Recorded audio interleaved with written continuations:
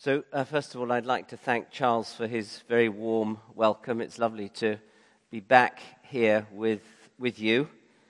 And I was here last night as well, actually. At 3:56 on July the 20th in 1969, Neil Armstrong stepped off the ladder from the Eagle and onto the moon's surface. That's one small step for man, one giant leap for mankind, he said. And he became the first man to walk on the moon. Thousands of people gathered in Trafalgar Square to watch it on a huge TV screen. And they were filled with awe and amazement as they watched men walking on the face of the moon. Just before he re-entered the Eagle, he made the enigmatic remark, "Good luck, Mr. Gorsky." No one knew what he meant. There were no Russian cosmonauts by that name, and over the years, many people questioned Armstrong, but he always smiled and dodged the question. Then in 1995, while answering questions, a reporter brought up the 26-year-old question. This time, he finally responded. Mr. Gorsky had died, so Armstrong felt he could answer the question. When he was a boy playing baseball with a friend in the back garden, his friend hit the ball, which landed in front of his neighbor's bedroom window. His neighbors were Mr. and Mrs. Gorsky. As he leaned down to pick up the ball, young Armstrong heard Mrs. Gorsky shouting at Mr. Gorsky. "Sex? You want sex? You'll get sex when the kid next door walks on the moon."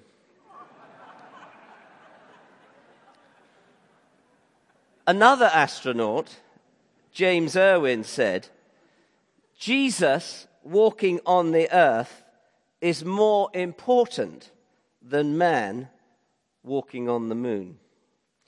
And the interesting thing is, if you go through Luke's account, when the shepherds reported all that they had seen and heard of the angelic visitation, we're told that the people were filled with awe and amazement, just as the people in Trafalgar Square were filled with awe and amazement when they saw Neil Armstrong walking on the moon.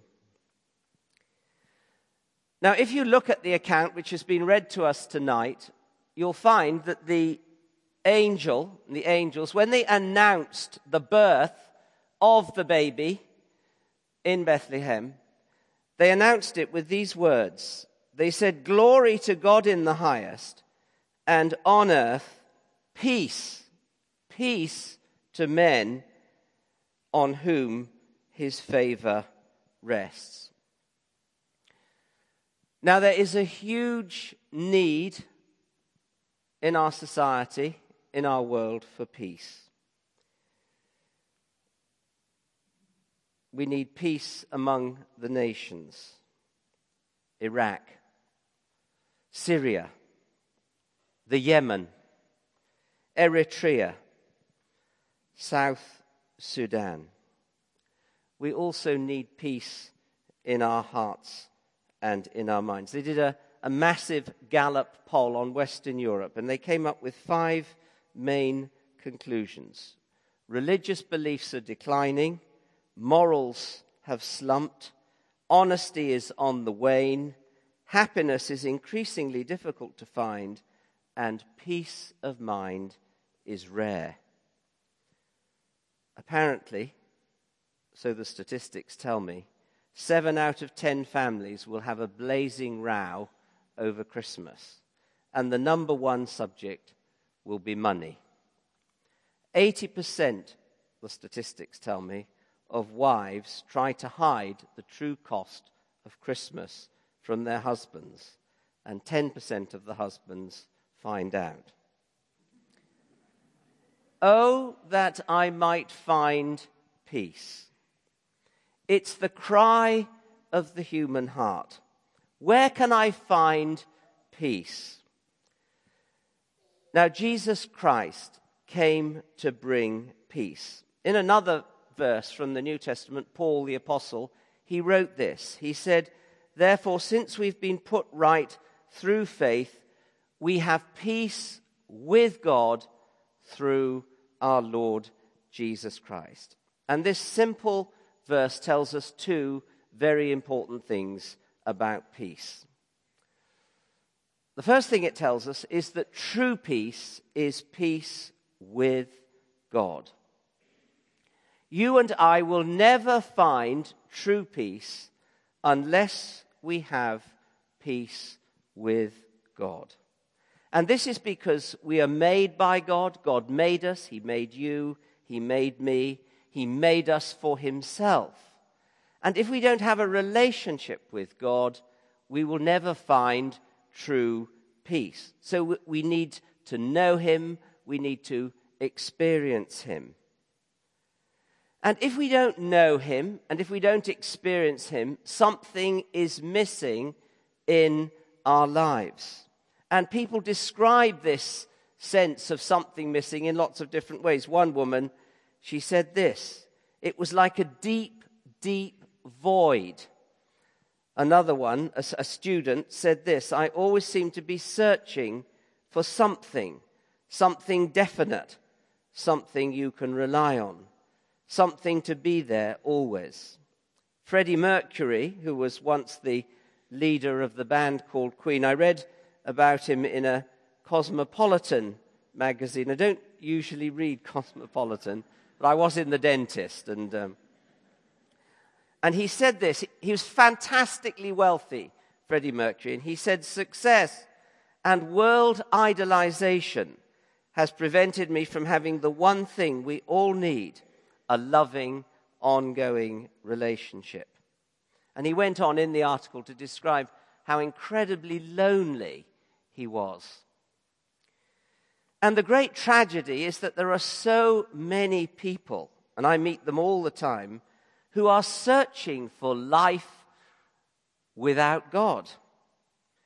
They're searching for love, but often in the wrong places, and they're searching for freedom, but not finding it.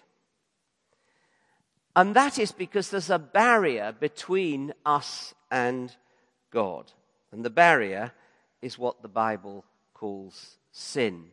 Now, one friend of mine, she used to visit in the hospitals in London, and somebody said to her once, "You're talking about sin. What do you mean by sin?" And she said, "What's the middle letter?" And that's what sin is. It's I. It's self-centeredness. And because of this barrier, this sin in our hearts, God often seems remote and irrelevant. So if we're going to find peace, true peace, we have to find peace with God. And the second thing that the verse tells us is that true peace is peace with God through our Lord Jesus Christ. And the reason that peace with God comes through Jesus Christ, the reason Jesus Christ came into the world, is because he is the great peacemaker. He's the great mediator. He came to bring peace between God and mankind. And to be our mediator, he had to be fully God, but he also had to be fully man. And all the evidence points to that. Now, I was trying to get this across to a large congregation. It was many hundreds, actually, in a cathedral in Uganda. It was on the western tip of Uganda, a place called Kisoro. Some of you might have been there. And all the women were sitting on one side, and all the men were sitting on the other side. And I was speaking through an interpreter. And so I decided in the middle of my sermon to tell a story. Now, the story is partly true. It's not completely true, but it's partly true. And it concerned my wife and I. We used to live in the West End of London, just below the GPO Tower, if you know the GPO Tower. little street called Maple Street. We had a flat 4 floors up. And one day we had a huge row. That bit was true. And in the middle of the row, the doorbell rang to our home. That was true. And a friend of ours, he'd been a friend of mine at university, was dropping in on the way up north. I opened the door and my heart sank. Because you know, when you're having a row, the last thing you want to do is to have a visitor. So he came in and he could tell that not everything was very good. I was in the kitchen sulking. My wife was in the sitting room crying. And he said to me, "What's the problem, Roger?" And I said, "It's Ursula." And I said what she was doing. And then he went into the sitting room and he said, "What's the problem, Ursula?" And she said, "It's Roger. He never puts the rubbish out on Tuesday night." So Richard came into the kitchen. He said, "Now put the kettle on, make some tea." He said, "Now I want you to sit next to Ursula and I want you to apologize for not putting the rubbish out." So through gritted teeth, I said, "I'm very sorry, darling." No, I don't think I called her darling. I was too cross for that. "I'm very sorry. I forgot to put the..." And then she turned to me and she said, "I'm so sorry. I know you've got lots on your mind. It's okay." And then, very deftly, our friend left, the two of us, and we kissed each other and made up. That was true. So I said to the interpreter afterwards, "Was that okay?" He said, "Yes, it was fine," he said. "But in Uganda, you would not be in the kitchen." So we need a mediator. We need someone to bring us together because we have done things that are wrong. We've all done things that are wrong. All of us have done things of which we feel ashamed. Now, God is holy. He loves us, but he sees our sin. And his character is like a coin with 2 sides, justice and love. His justice rightly condemns us, for sin must be punished. But his love makes him long for us to be his friends again. And on the cross, his justice and his love were perfectly satisfied. So Jesus Christ came to bring peace, true peace, peace with God. And the amazing thing is, once you find peace with God, you could begin to live at peace with yourself, and you can begin to live at peace with others. So I want to leave you with this question. Have you found that peace for yourself? Now, the second group that visited Mary and Joseph and the baby, we're told, were a group of wise men. Matthew tells us this in his gospel. And lots of legends have grown up around them. There's no reason to suppose that there were 3 of them, or that they were kings, or even that they had names. All Matthew tells us were that they were magi or wise men, and that they came from the east. Tradition has it that they came from Persia or Iran, but they could have come from Arabia. And we're told that they followed a star, and that the star guided them to Bethlehem and to Mary and Joseph and to the baby. Some have suggested that the star was Halley's Comet, which was visible in 11 BC, but it was probably more likely a conjunction of Jupiter and Saturn, which happened 3 times in the year 7 BC, on May the 29th, October the 3rd, and December the 4th. And Matthew then tells us that these magi or wise men brought gifts to the baby, the gift of gold, which you traditionally gave to a king, the gift of frankincense, which you gave to a priest, and myrrh, which was what you gave to someone who was going to die. Now, I want to just for a couple of minutes concentrate on the gift of incense or frankincense. Frankincense or incense was used in the temple worship and at times of sacrifice. And it's still used in some Anglican churches today. I don't think it's used in this particular church.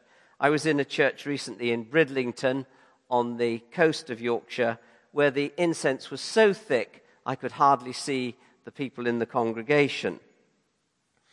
And the function of the priests, you gave frankincense or incense to a priest, the function of the priest was to speak to God on behalf of the people and to speak to the people on behalf of God. So in a very real sense, the priests symbolically were a bridge between God and the people. In fact, it's the same word in the original for priest and for a bridge builder. And they symbolized a way in to the presence of God. If you like, they opened up the way into the presence of God. Now, Charles and I were ordained at about the same time in London, in St. Paul's Cathedral, and I served my curacy in a church in the West End of London. It's next to the BBC. Some of you will know it. It's called All Souls Langham Place. And one of the jobs I was given as the new curate was to look after the visiting of the people in the parish. There were about 10,000 people who lived in the parish. It was a very interesting parish.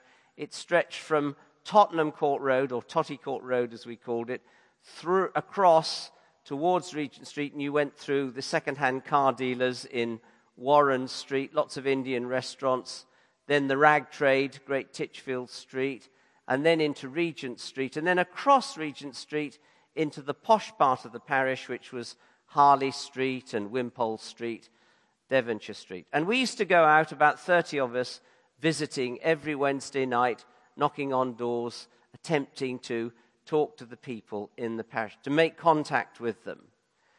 And the most difficult place to visit was not actually where we lived, among the second-hand car dealers. They were usually pretty friendly.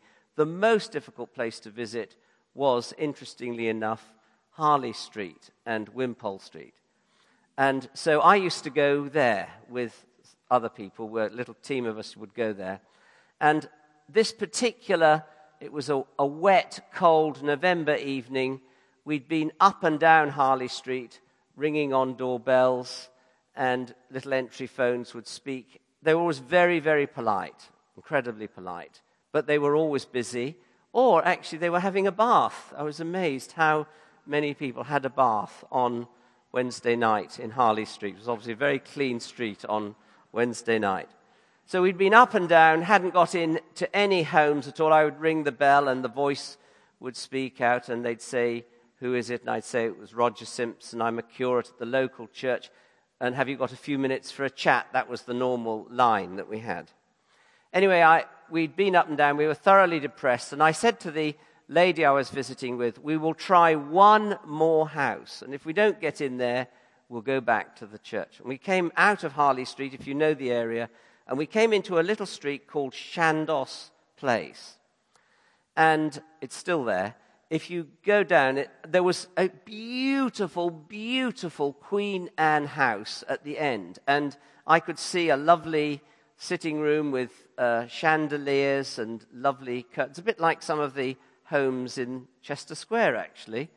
And it looked really lovely. It looked warm and inviting, and I was cold and wet and discouraged. So I said to my friend, "We're going to try and get into that house." So we went up. Huge, great big black door. It was massive. And I went up to ring the doorbell. And as I rang the doorbell, I noticed set in the doorbell was a little kind of like a television eye looking at me. So I guessed I was on a screen upstairs. So I smiled, rang the doorbell, and a man's voice said to me out of the answer phone, or entry phone, he said, "Who is it?" So I said, "My name's Roger Simpson. I'm a curate from the local parish church, and we're out visiting tonight. Have you got a few minutes for a chat? Now, I won't tell you exactly what he said, but the gist of it was no. So we left and we went back to the church, a little bit discouraged, and the others came back. The ones who'd been with the second-hand car dealers had a great time. We struggled. The next day was Thursday, and on a Thursday I used to speak at a lunchtime service every Thursday lunchtime in a church called St. Peter's Vere Street, which was next to D.H. Evans.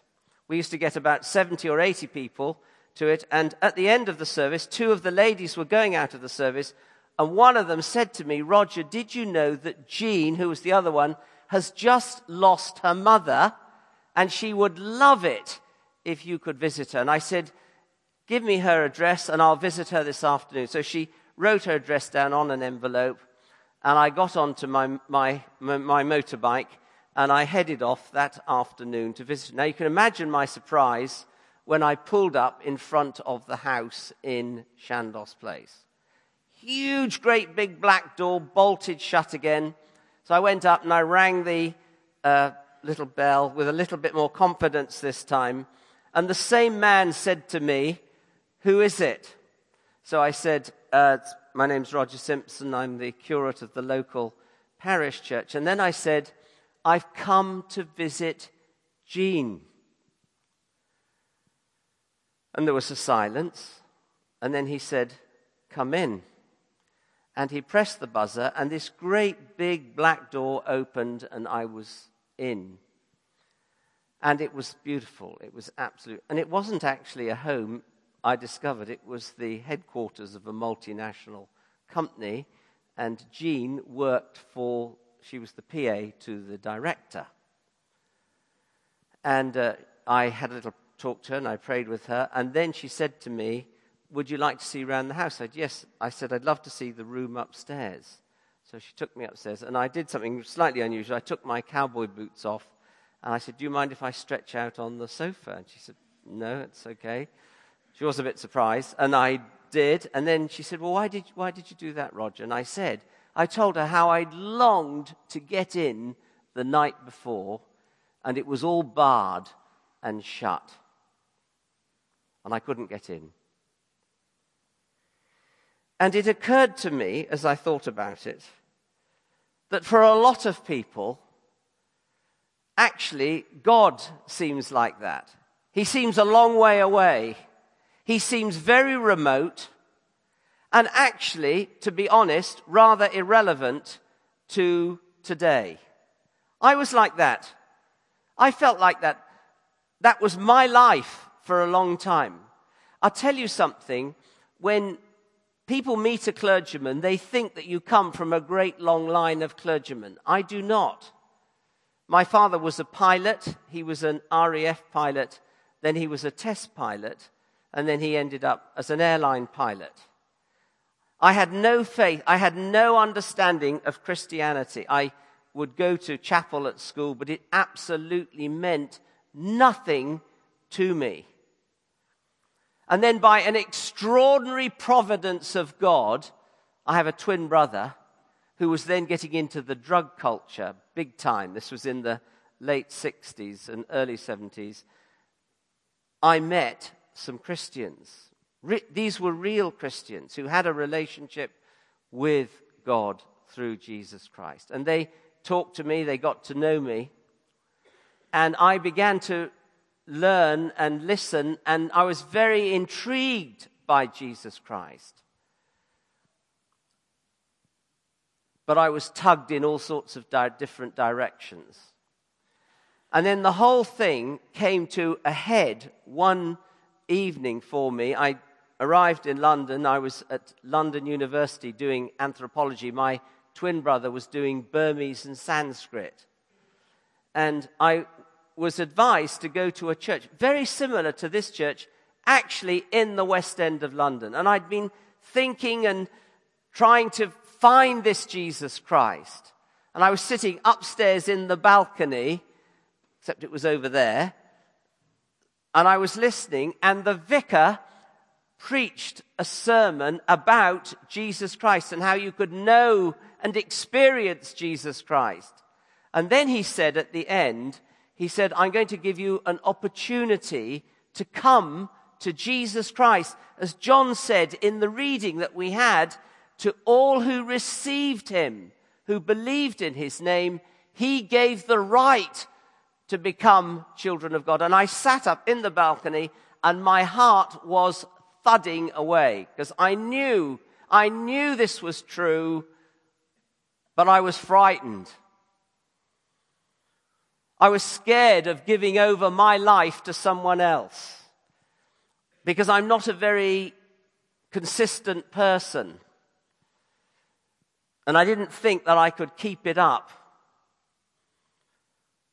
I thought I'd let God down too much. And then he said, to come to Jesus Christ, you've got to be willing to say three things. You've got to be willing to say sorry to him. Now, I could do that. I could say sorry. There were many things that I'd done that were wrong. I knew I was in the wrong. But I had to also be willing to turn my back with his help on the things that were wrong. Now, that was going to be more difficult.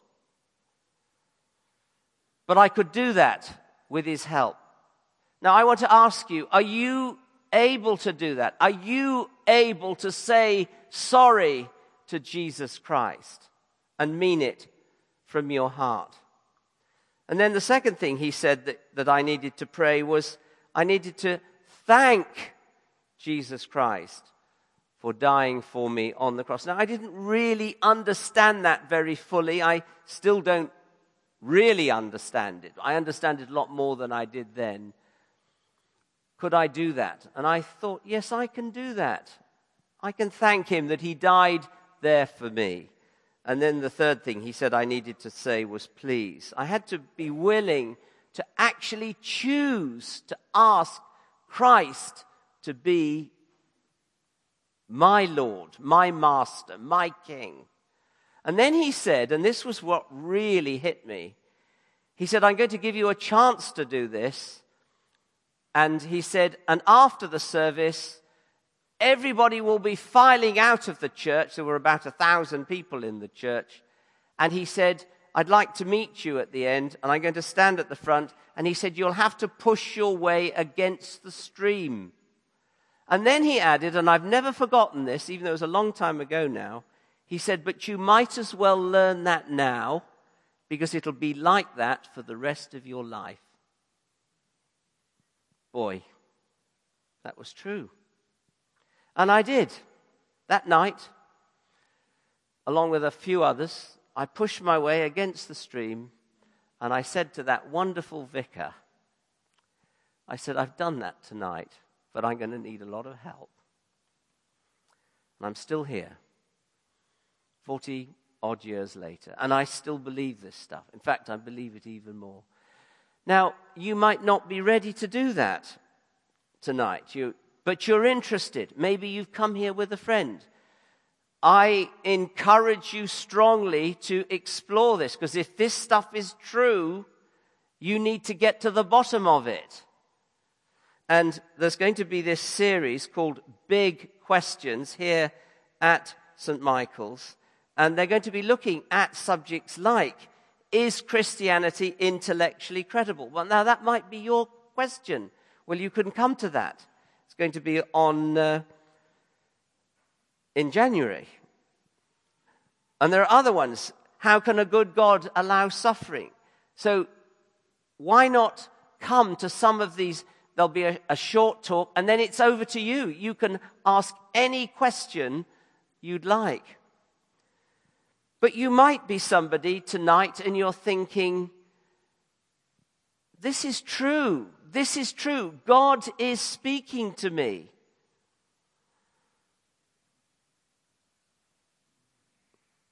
And I want to encourage you to do something tonight. Now, I'm not actually going to ask you to do what I did. But I am going to ask you at the end, I'll be standing on the door. I've got a little booklet here called Why Christmas. I'm going to ask you to come and say to me on the door as you leave, I'd like one of those. And this explains, just in more detail and much more clearly than I'd been able to do tonight, how you can have this relationship with Jesus Christ. It was the best decision I have ever made. And Jesus Christ has totally transformed my life. And he can do the same for you.